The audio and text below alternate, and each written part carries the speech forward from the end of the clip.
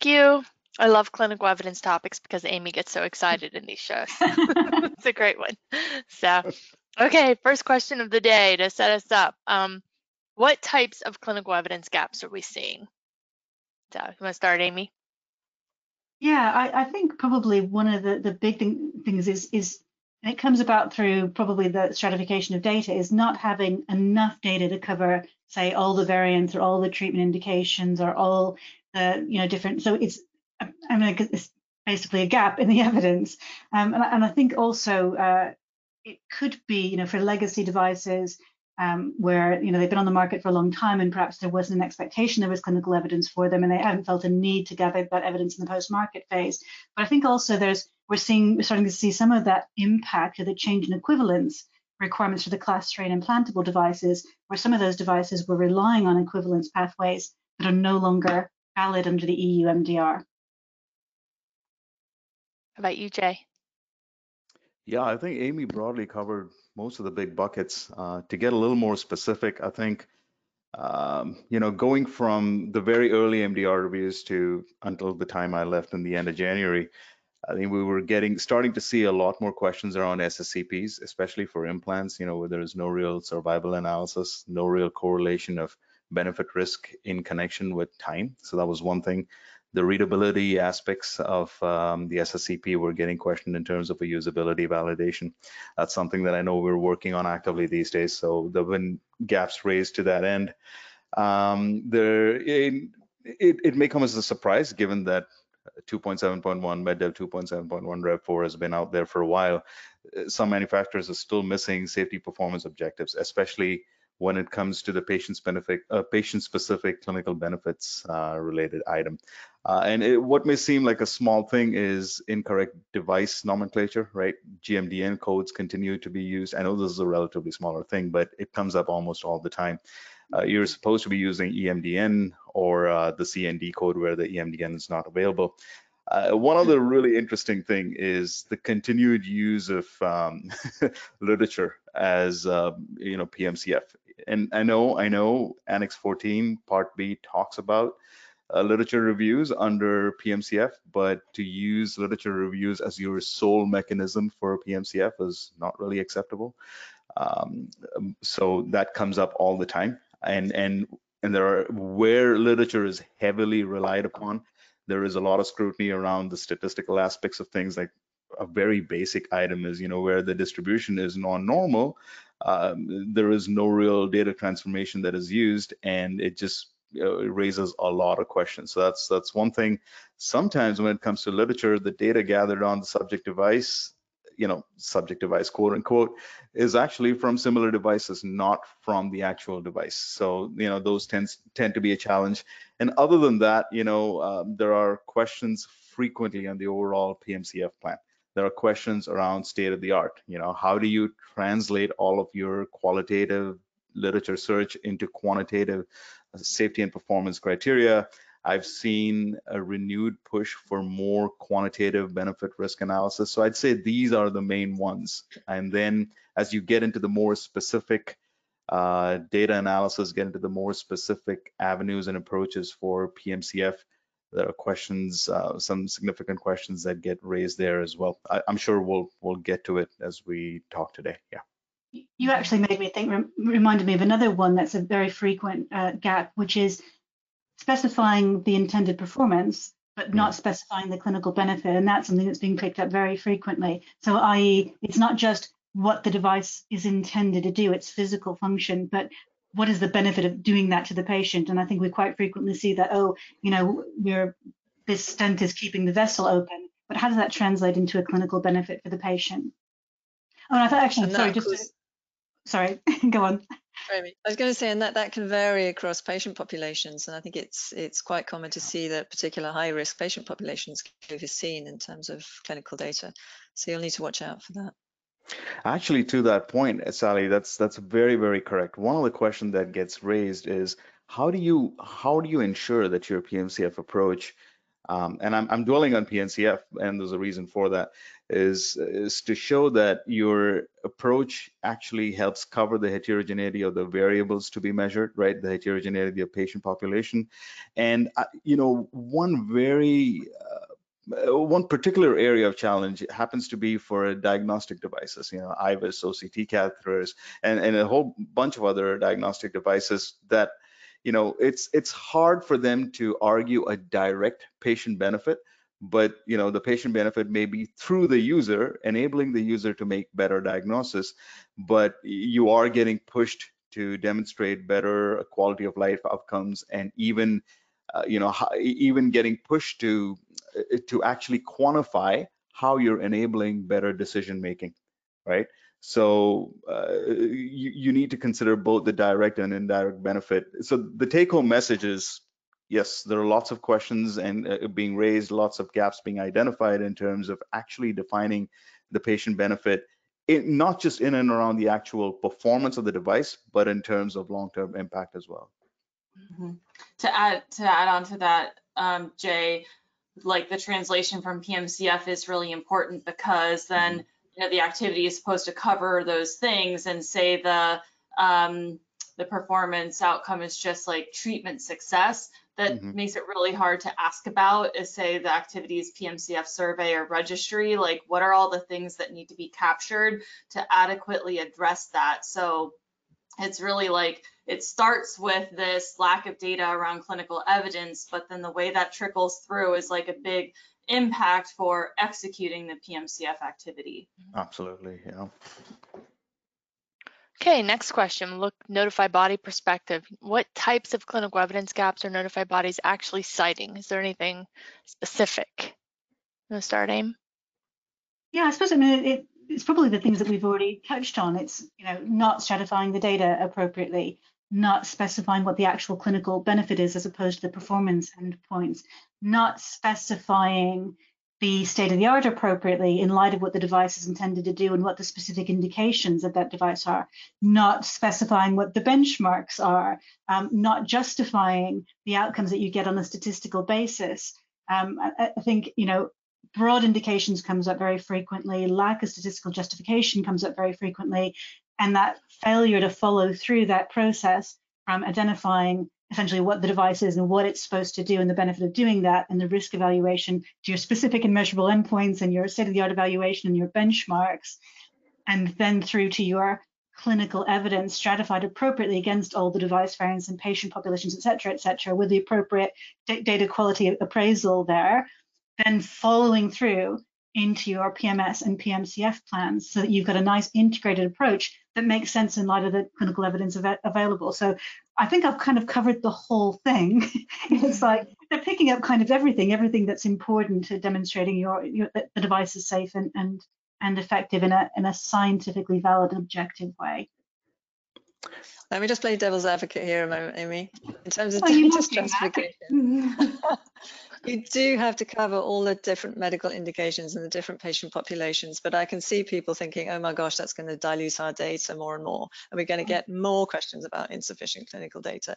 So I think one thing you can do is also think, where can we build a rationale to actually pool patient groups together or indications together? Because sometimes they can be treated together. Not always. You have to consider them all separately and then start to build them back together into meaningful groups where the risk profiles are similar, the outcomes are similar, that kind of thing.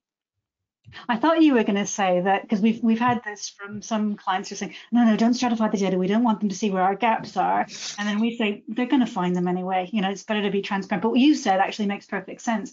Be transparent about what you're doing and say, yes, we're pooling these patient populations together, but we've got a valid reason for doing so. And we've had expert medical opinion to facilitate that decision. So I think if you do that, if you're very transparent about how you're, I don't want to use the word manipulating the data, but if you explain what you're doing and you've got a good reason for it, that then gives you a pathway to using that evidence, and it's less likely that the notified body is going to think, oh, they're just trying to mask their data gaps. It might not work, but it's better to do it that way. Jay, were any missed there? Anything else you were citing when you were at the notified body? No, I think the broad buckets have been covered, really. I started a couple of minutes ago, I started talking about some of the gaps specifically in the literature area are because, a lot of manufacturers tend to adhere to it. Surveys is becoming a really, really popular approach. And we've seen, at the notified body, we've seen the approach to surveys improve drastically. They started off with a sample size of 15, right? And now they're north of 300, 400, which means they're getting fine-tuned to the point where it's not just a usability survey. Now that, we're trying to probe into the patient level aspects of things, right? There is considerations around ISO 14155. Patient benefits are not being ignored. There is a detailed statistical analysis plan. These used to be the hot buttons, right, for surveys. And also manufacturers are becoming, may I use the word conscientious in the use of surveys and the employment of surveys and the relevance of surveys to some of these device technologies. So that's, I foresee that as getting, as improving, but these were the hot areas as far as some of the PMCF approaches. Now, registries is something that notified bodies haven't seen too much of outside the really high risk novel implantable devices area. And I think this is an area that's going to get hotter in the future. Now, up until now, there are certain, hot buttons that we had identified as part of registry-based approaches while I was at BSI. Sometimes there is no justification for why a registry is appropriate. Bearing in mind, I'd say state of the art, the target patient population, and maturity of the technology. And sometimes the registry design, and importantly, management, is inadequate to cover the lifetime of the device. So that's something that I'd encourage manufacturers to focus on. The expected quality of the data sets from registries is not always very clear. That needs to be discussed. There are questions raised to that end. Now, and the one other issue with registries is depending on the scope of the same, right? It's inconclusive if the expected data sets can be generalized to a larger population. You can say that this applies to an RCT as well, but that's where some of the biases need to be discussed, and just how is the data generalizable to the larger population. This ties back into the point that Amy was making about make sure that the breadth or the span of your intended use is adequately covered, as well as the target patient population. And sometimes there is no provision, when it comes to registries, once again, there's no provision for including any delayed complications and managing the impact on eventual data analysis. It tends to be inconclusive how off-label data will be prevented from inclusion in on-label data analysis. This becomes a serious challenge when it comes to registries. And also, adequately defining and controlling for sources of bias has been another area. And I can think of a lot of manufacturers, especially the really big medical device manufacturers, are going towards physician-initiated single center studies. This is becoming really popular, especially for the transient use devices, maybe in an OR or in a cath lab type of situation. There are some of the gaps that have been noted are, there's a lack of clear definition of adverse events. I was talking to somebody about this yesterday. Something as ubiquitous as an MI in cardiovascular devices, heart attack, myocardial infarction, can have a different definition from one center to another, and that makes data analysis very difficult. So a clear definition of adverse events is important. It's not clear how long enrollment would take, which makes PMCF commitments in terms of a timeline really difficult to judge from a notified body perspective, right? The patient cohort in a single center study tends to be sometimes not entirely representative of the approved indications. There are a host, but one of the things that I'd like to say is conflict of interest in data gathering and reporting gets ignored sometimes in these single center studies. And if your PI quits the institution, that puts you in a lot of strife as far as acquiring the data. And I think sometime later during the discussion, if time allows, we'll get to some of the gaps associated with systematic literature reviews and meta-analysis. Okay, we have a couple related questions from the audience. Okay. First one, do we include clinical benefits as part of intended use, or are you talking about adding separate sections for clinical benefits to the IFU? When I brought up clinical benefit, I was thinking specifically in terms of demonstrating in your CER. So in your objectives of your CER, when you're looking at what you're trying to demonstrate, you're not just showing that the device does what it says it does. You wouldn't just be showing, for example, that a hip replacement successfully replaced the hip. You want to show what is the clinical benefit of doing that. So, i.e., pain reduction, a restoration of mobility, quality of life, and that sort of thing. So that was the angle I was going from, rather than amending intended purpose statements. Intended purpose statements are a whole other discussion, because we see a lot of non-compliances with intended purpose statements, but I think we could have a whole show on that. So I think we did, actually. Yeah. Okay. The benefits aspect of it is more from the perspective of facilitating a clear conclusion in your CER, right?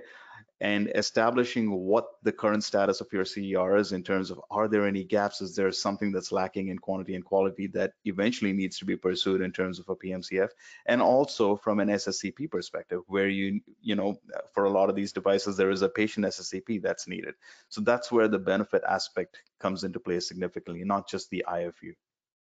And also, that has an impact on what the duration of the follow-up that you're looking at. I mean, you might have a device that's used transiently, but the intended clinical benefit could, be like for the rest of the patient's life. I mean, I'm not saying that you would necessarily collect data for the rest of the patient's life, or it could be, it's going to give you a benefit for 5 years or whatever. And you need to then look at, do you actually need to have clinical evidence that goes further than just procedural success, which would be a measure of performance, but actually looking at, in terms of other state-of-the-art treatment options, how long do you have to follow up the patient outcomes to determine whether or not the device is actually a good option in terms of its benefit risk in relation to the state-of-the-art. Related. Oh, go ahead. Okay. Well, I was just going to say, I think with the clinical benefit, it becomes even more complicated for IVDs. Like, for example, in this case, it'd be the performance benefit. And, on one hand, if let's take a diagnostic product, if it's giving you a response, then a lot of the marketing around that wants sometimes to make a claim that it's going to help with long-term treatment, say.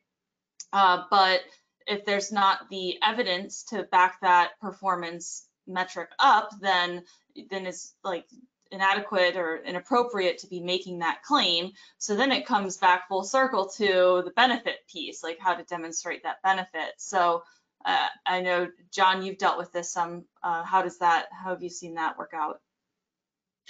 I've just you're kind of talking about indirect benefits, right? And so it's not direct benefits. And recently I've sort of had to look at they're always a benefit. So if you have, like, say, a surgical instrument and it provides a benefit or an improvement over other surgical instruments that benefits patients, but in and of itself, a surgical instrument typically is not a medical therapy, right? And so really the thing that's used to implant or used with the device is actually creating therapy for the device. So it's somewhat of an indirect benefit. And I've recently, based on a BSI review, had to kind of include what the benefits of the actual treatment are in the state of the art in order to substantiate my benefit risk determination for the device. And I don't know, Jay, I know you thought maybe that's a little bit unfair, but I do think that that's what they're looking for. Like, you can't just say, okay, this thing performs as we expect. To Jay's point, you have a benefit risk determination. So you have to show that it has a benefit, and the risks outweigh the benefit, and therefore you have to have some benefit to the patient that you can demonstrate. And I think that's where the benefits come in primarily. And they always should be tied to your performance outcomes typically, and to your intended use. In the context of the state of the art. Sorry, yeah, go on, Sally, sorry. Yeah, sorry. No, I just say the degree of your clinical benefit has to be in the context of the state of the art. So if there are many devices out there, many options that have a similar effect, first of all, you've got to establish that it has a place in state of the art. Now, if there's nothing else, then the clinical benefit doesn't have to be that great in order for it to actually offer something. But sometimes, so that it's not just a clinical benefit, it's a relatively acceptable clinical benefit in the context of state of the art. Amy mentioned it. I'm not sure that we all pick that up. We have a lot of related questions coming in from the audience, so we're going to go through them. Next one, can you include clinical benefit if you do not make claims on it? Oh, this is a hot topic. That's it. So if there is an implied clinical benefit, then it doesn't matter whether you make explicit claims for it. You still need to demonstrate that, because you're not going to, like, for example, you're not going to fuse someone's spine just for the sake of it. There needs to be a benefit of doing it. So even if you never say, oh, you'll get pain reduction or your quality of life will improve, or you know, you still have to demonstrate it.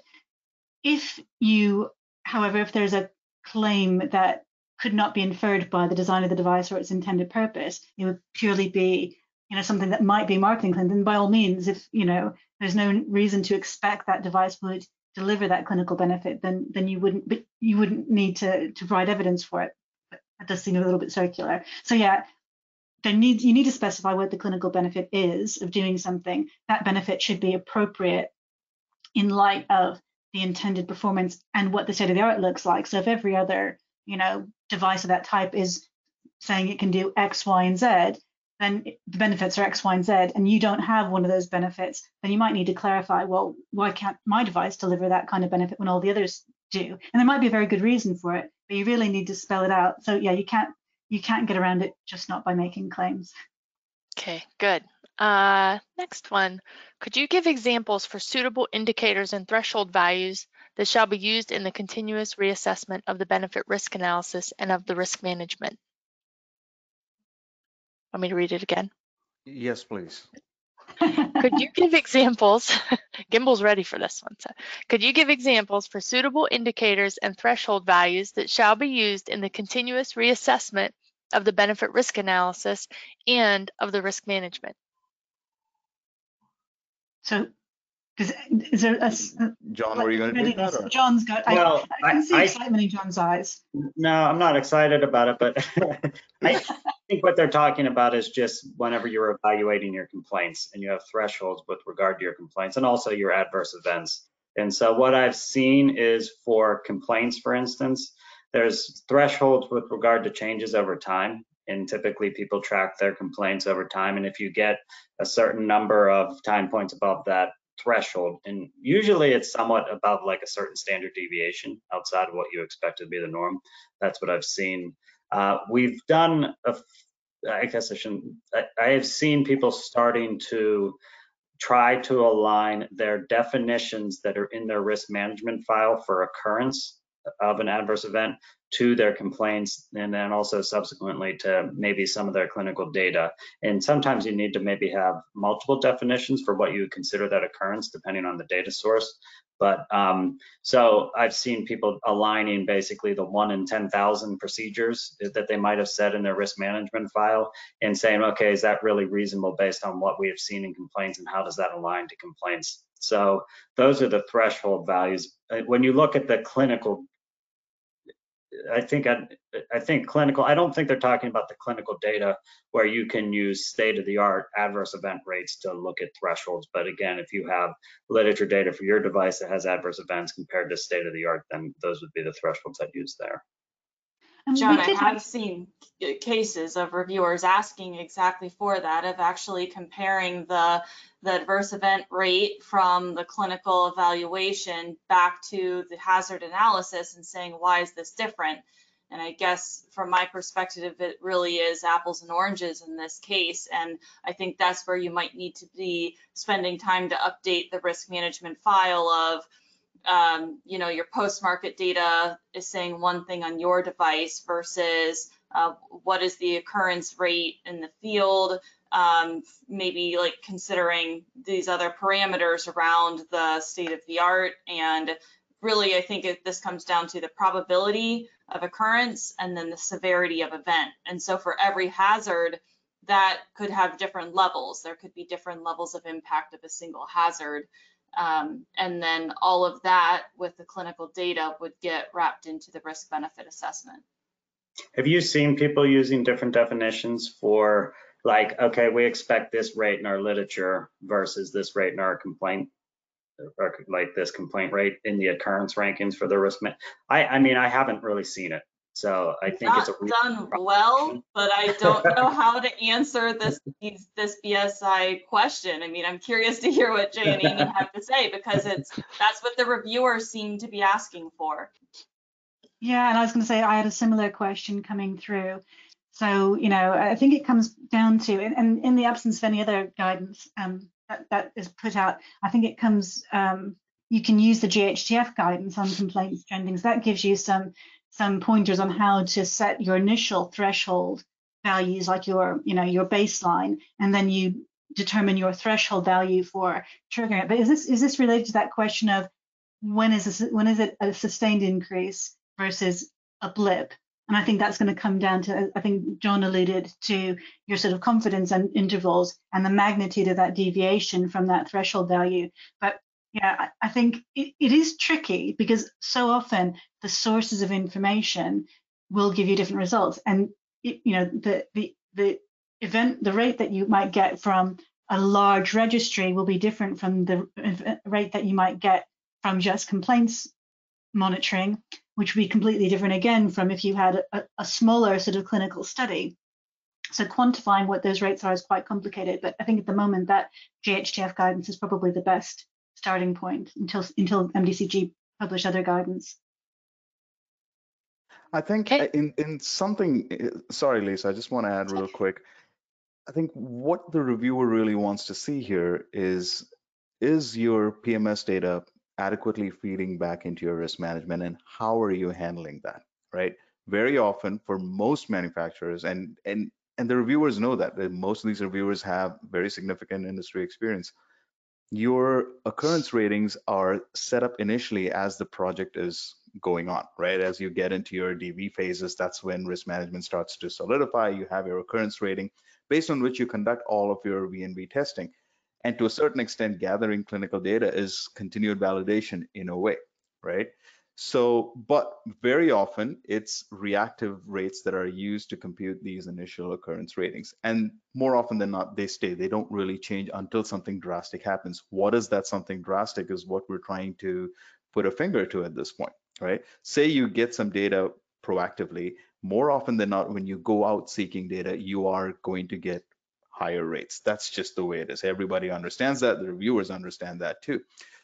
What they really want to see is, okay, you've got this information. Did you actually conduct a health hazard evaluation, right, as part of your risk management process? What were the actual outcomes of your health hazard evaluation?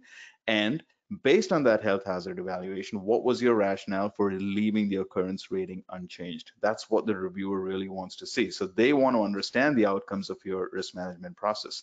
And if you've conducted a health hazard evaluation, you have a rationale for why that occurrence rating did not have to change. Because sometimes your occurrence rating may change by 1 point, and that may not have an impact on your risk index. And eventually you still concluded that your risk is still as low as possible, right? So what the reviewer wants to see here, once again, I know I'm repeating myself, but that's important to be able to answer this question, is to demonstrate that you followed your risk management process, you've conducted a HHE, and as an outcome of that HHE may have been that the occurrence rating doesn't really need to change because there really is no impact to the, as far as the outcomes of the HHE are concerned. So that is the root, or that's the rationale that I weave my response around for this particular question. Okay, next one. We have so many audience questions that we'll probably have to have a part 2 of the show to cover the questions we had planned to talk about. So next audience question. If you are utilizing the non-clinical route of conformity for a low-risk device, what's the best way to navigate ensuring full coverage of indications if you don't have sufficient clinical data? I think I would go ahead. Well, I would first question the premises of the non-clinical data route if you think you need clinical data to cover the indications. So I would say you're probably not, you probably shouldn't be using that route. How's that? Amy, what were you going to say? Sorry. No.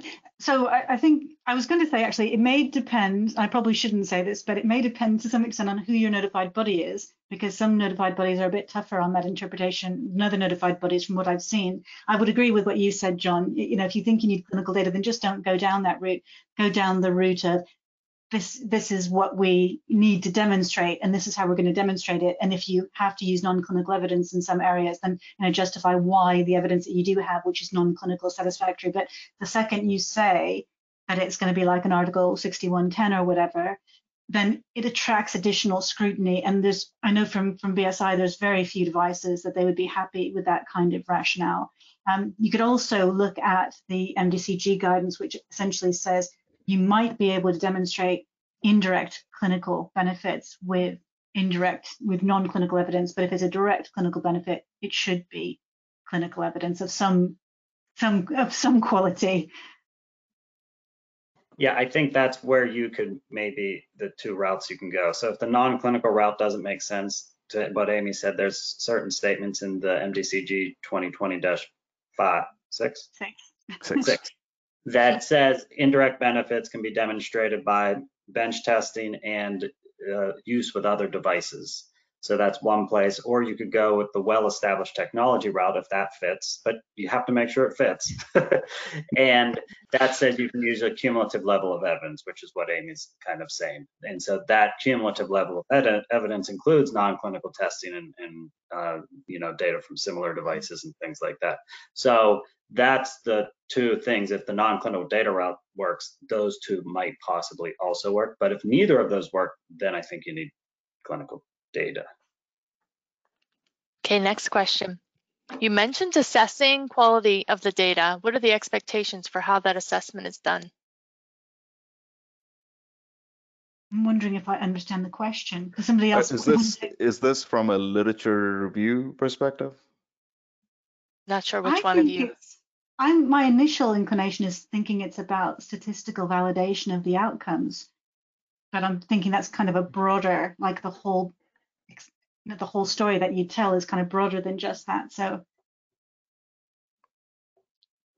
I could just take a stab at interpreting the question. Maybe they'll write back in and explain the question. Yeah, I could say. Why don't we do both? Not for the literature. Go, John.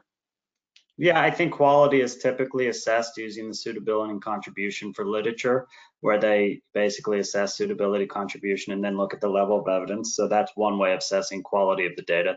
The other way is to go more of a quantitative synthesis of the data and use kind of, quantitative methods to look at quality of the data. And I think Jay, like funnel plots and things like that to look at bias and sample sizes and those sorts of things are ways to look at the quality of the data. I don't look. Oh, go ahead. The audience member said yes, the literature or registry review is what she was asking. Jay had mentioned it as part of discussing registry review. So how do you assess the quality of the data you're getting from the registry? There is an IMDRF guidance on using registries for regulatory purposes, and that gives some guidance on how you might validate registry, the quality of a registry. So that could be another topic for a live show. It's another good one. Okay, next audience question. How do you define the benefit of a device that is only used to facilitate the surgery? For example, a device that is a surgical instrument only used during the surgery for the implant. I almost know who this question is from. So, no, John, did you want to go? Yeah, it's just the indirect benefits. So you have the benefit of using the device, which is probably how it's indicated in the intended purpose, is basically to, do whatever action during the surgery.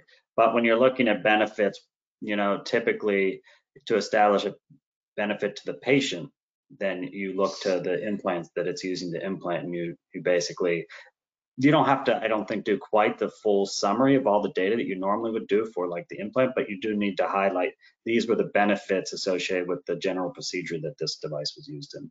I don't know, Amy, do you have another thought on it?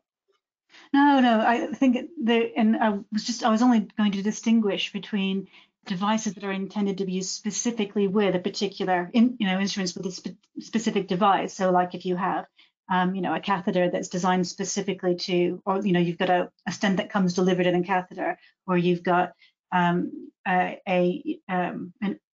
drug delivery that's intended specifically for a particular type of medicine versus or like a instrument set for a knee replacement that's got jigs and cutting guides specific to that knee replacement, then you could assess it using the performance outcomes of those devices and have infer that this shows that the accessory devices or the additional devices performed as intended, the instruments.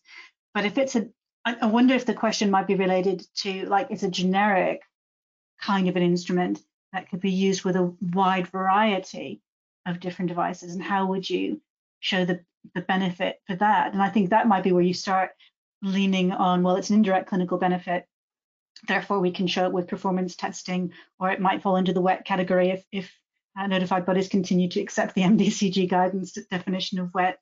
So yeah, that was just the small addition on there. Okay, here's one on. Lisa, I want to go back to that previous question around data quality from the registry. I think I have a couple of examples that may help the person who asked the question. So the one example is, say, for example, you had a registry which was supposed to gather data over a long-term time frame, right? And all of a sudden, your loss to follow-up is below 90%. Now, whenever your loss to follow-up rates, your follow-up rate is less than 90, 92%, that really brings about serious questions around the quality of the data set. So that's one thing. The other aspect is sometimes the inclusion-exclusion criteria can be so tight that the data is not generalizable to the larger real-world population. That's where some questions can be raised as far as the quality of the data set is concerned. And then some of the other aspects are identifying, and I've said this before too, it's identifying and controlling for the sources of bias. For a registry, it could be selection bias, information bias, channeling bias, and so on. So these are 3 examples I can think of off the top of my head. Other than that, there are a lot of questions when it comes to quality associated with the quantitative aspects of the data analysis. What kind of statistical methods are you using, what kind of imputations were applicable, and all of that. So I hope that helps. Okay, here's one for Celeste. For PMCF studies which are not involving additional invasive or burdensome procedures, is ethics board approval required by the notified body if the patient data is anonymous? Oh, you get this a lot. I think it's going to depend as usual. For if the data is anonymous, the feedback is coming from clinicians or device users.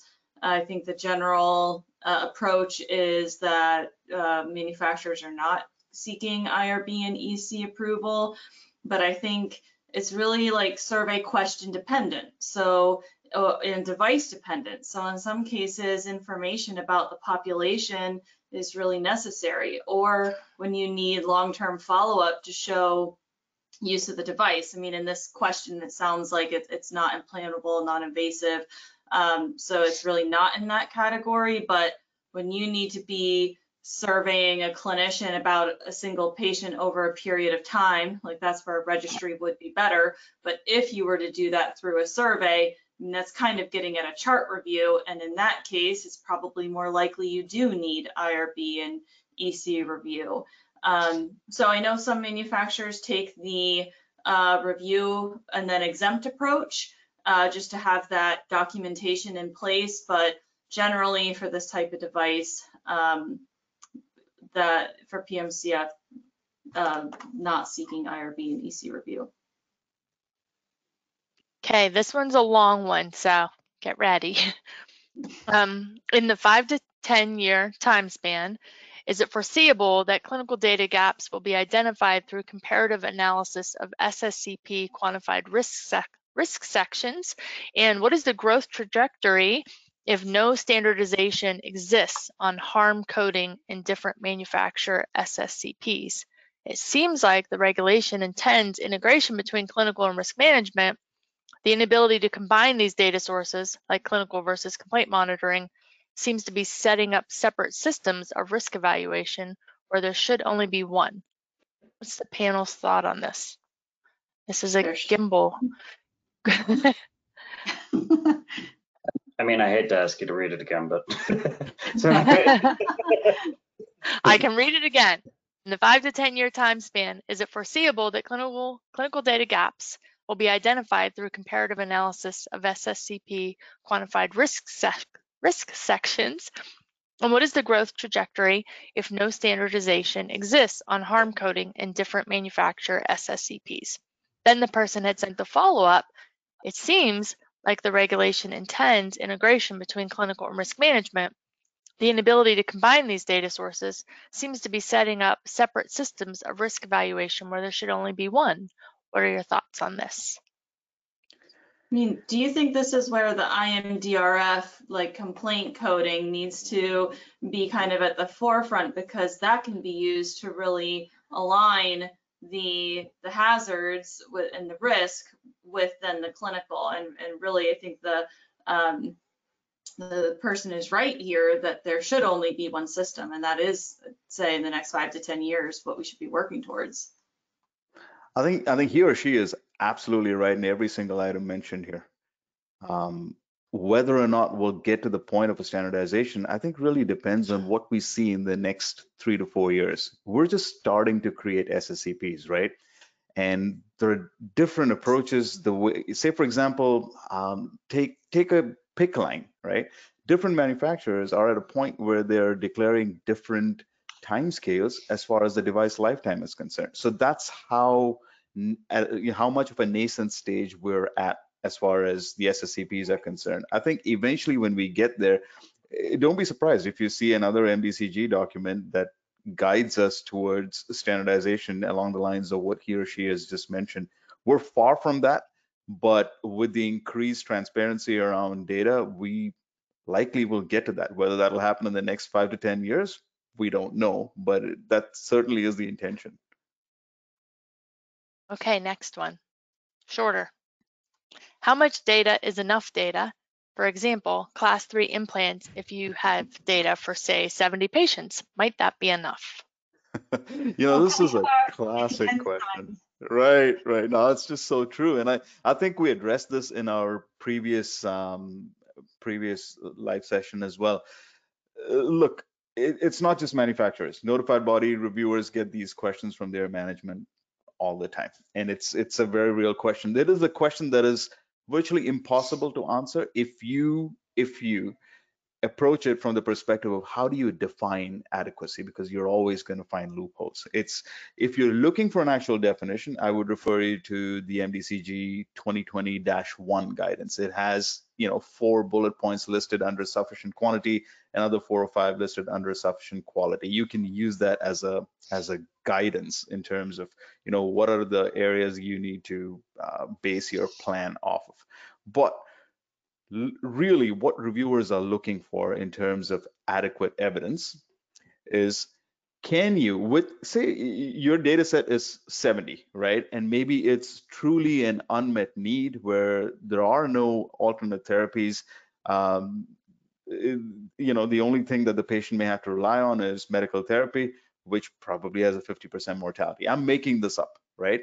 So your statistical relevance significance is one thing, but then that has to be factored in along with judgment around clinical relevance. So nobody can answer a question around, is an N equals 70 adequate? Who knows what the loss to follow-up rate is? Who knows what your expected adverse event rate is? Who knows what effect size you should have been going after? We don't know. That really depends upon the patient population and the available alternate therapies, right? But what I can tell you is, from the perspective of, is your data set adequate? What you really need to be able to demonstrate, especially for a class 3 implant, is the patient benefit aspect of it, right? If you're able to demonstrate adequate patient benefit with a sample size of N equals 70, that should fly, right? So approach it from the perspective of, are we able to adequately demonstrate patient benefit? That's what needs to be your primary guiding light when it comes to be able to judging whether your data set is good enough. If you start from the definition, you're never going to get to it. Start from the other end. Start from the patient benefit aspect. I think just to add to that, the other element of it is what your PMCF plan looks like and why you only have 70 patients. So, like, do you only have 70 patients because it's a legacy device and you didn't think you needed to gather the evidence, or is it advised that the nature of use means it's very difficult to get a meaningful quantity of data? Is it because it's very new? And so, but there's, as you were discussing, like there's an unmet need and you can demonstrate the clinical benefit with that number of patients. All of those things are then going to affect what should your PMCF look like, because what I used to see in clinical oversight is that the internal clinicians might be little bit unhappy with the numbers. Like, I wish there was more than that, but I suppose it's I can see it's good enough. And then what sold it to them was the manufacturer saying, and here we're going to do this PMCF study to really beef that up for you. So I think it's going to depend, is there a good reason for there not being very much data other than, is there a good reason to accept that smaller quantity of data, whether, that's for practical reasons or benefit or whatever it is, and what is the manufacturer reasonably doing to make that data set stronger? And if they're not doing anything to make it stronger, is there a good reason for that? So one more registry question. Sounds like we need a whole show on this one. There's a lot. I'm planning on a post-market registry in non-EU regions for a product prior to applying for CE marking. How do I know how much data from that registry is sufficient for the CER? That again comes down to the same points that we were trying to make, right? How would you go about demonstrating patient benefit? What is the actual effect size that you're after to demonstrate statistical significance? And in light of that statistical significance, what I mean by statistical significance is your entire statistical analysis plan. How would you demonstrate clinical relevance given the heterogeneity of your patient population and the benefit that you need to demonstrate in that intended patient population? There is no direct response saying, oh, if I have 543 patients, then I will be good. I'm saying 543 because in some cardiovascular registries, that is a key number, but that may not be applicable to every other device out there. So I hope you listened to the response to the previous question, because the response to your question actually lies in there. Go after your effect size, go after your intended patient population, the heterogeneity of the same, and what the benefit should be, and then come up with a statistical calculation. I presume the design and management of your registry closely resembles some of the requirements of your patient population. And also do consider, especially in this case, do consider whatever requirements you may need to bring into play, because most likely it's going to be somewhat of a prospective analysis of retrospective data, right? That in combination with whatever the standard of care differences may be, US versus EU or any other geographies, if you have to bring that data into the EU for CE marking, those are the items that I would request you to consider. Okay, a different topic, question for Sally. What is the role of medical evaluator in signing off on sufficient clinical data? Okay. No, thanks. That's a great question. I would say bring your medical people in and bring them in early. I mean, we've had a lot of talk here about data crunching and statistics and all that clever stuff. But what you want to do is to be absolutely sure that you have benchmarked your devices correctly. So is the scope of your state of the art, is that covering all the medical indications that you're interested in? Have you identified the correct patient populations? Do you know which the most important clinical adverse events are likely to be? Do your performance endpoints actually link to clinical benefit? So if you use our clinicians early on, they will give you a shortcut. Whether they realize it or not, they'll have a very good grasp of state of the art. They're going to know how these things work in real life, which patients they're going to be used on. So, and they can put some a good clinical context around it. And I think when you get to the review stage, and then once you've done that, then you hand it over to all these clever people who can do what we've been talking about. But I think just remember that the notified bodies have a lot of clinical experts who will be reviewing your dossiers. So if you can demonstrate that you're speaking the same language and you're coming from a similar viewpoint, then I think that'll go a long way to reassure them. So I'd say bring them in early and get them to review moving along the way. And of course, actually the medical sign off to the CER is probably the most important signature anyway. So it's really important that they have a lot of input right from the start. John, what have you seen on the manufacturing side that is the best practice? I've seen them being used a lot more, not as much as I'd like. I think historically people would bring in the medical evaluator at the very end and they'd read the document and provide some recommendations and then sign it. I think now most manufacturers are moving to get them involved, like Sally said, at the clinical evaluation planning stage and actually reviewing that plan. And the reason it's important is because of those outcomes that you're looking at. First of all, looking at the outcomes and whether or not those make sense. The other thing is looking at what are the similar devices and whether or not you're actually looking at the right similar devices.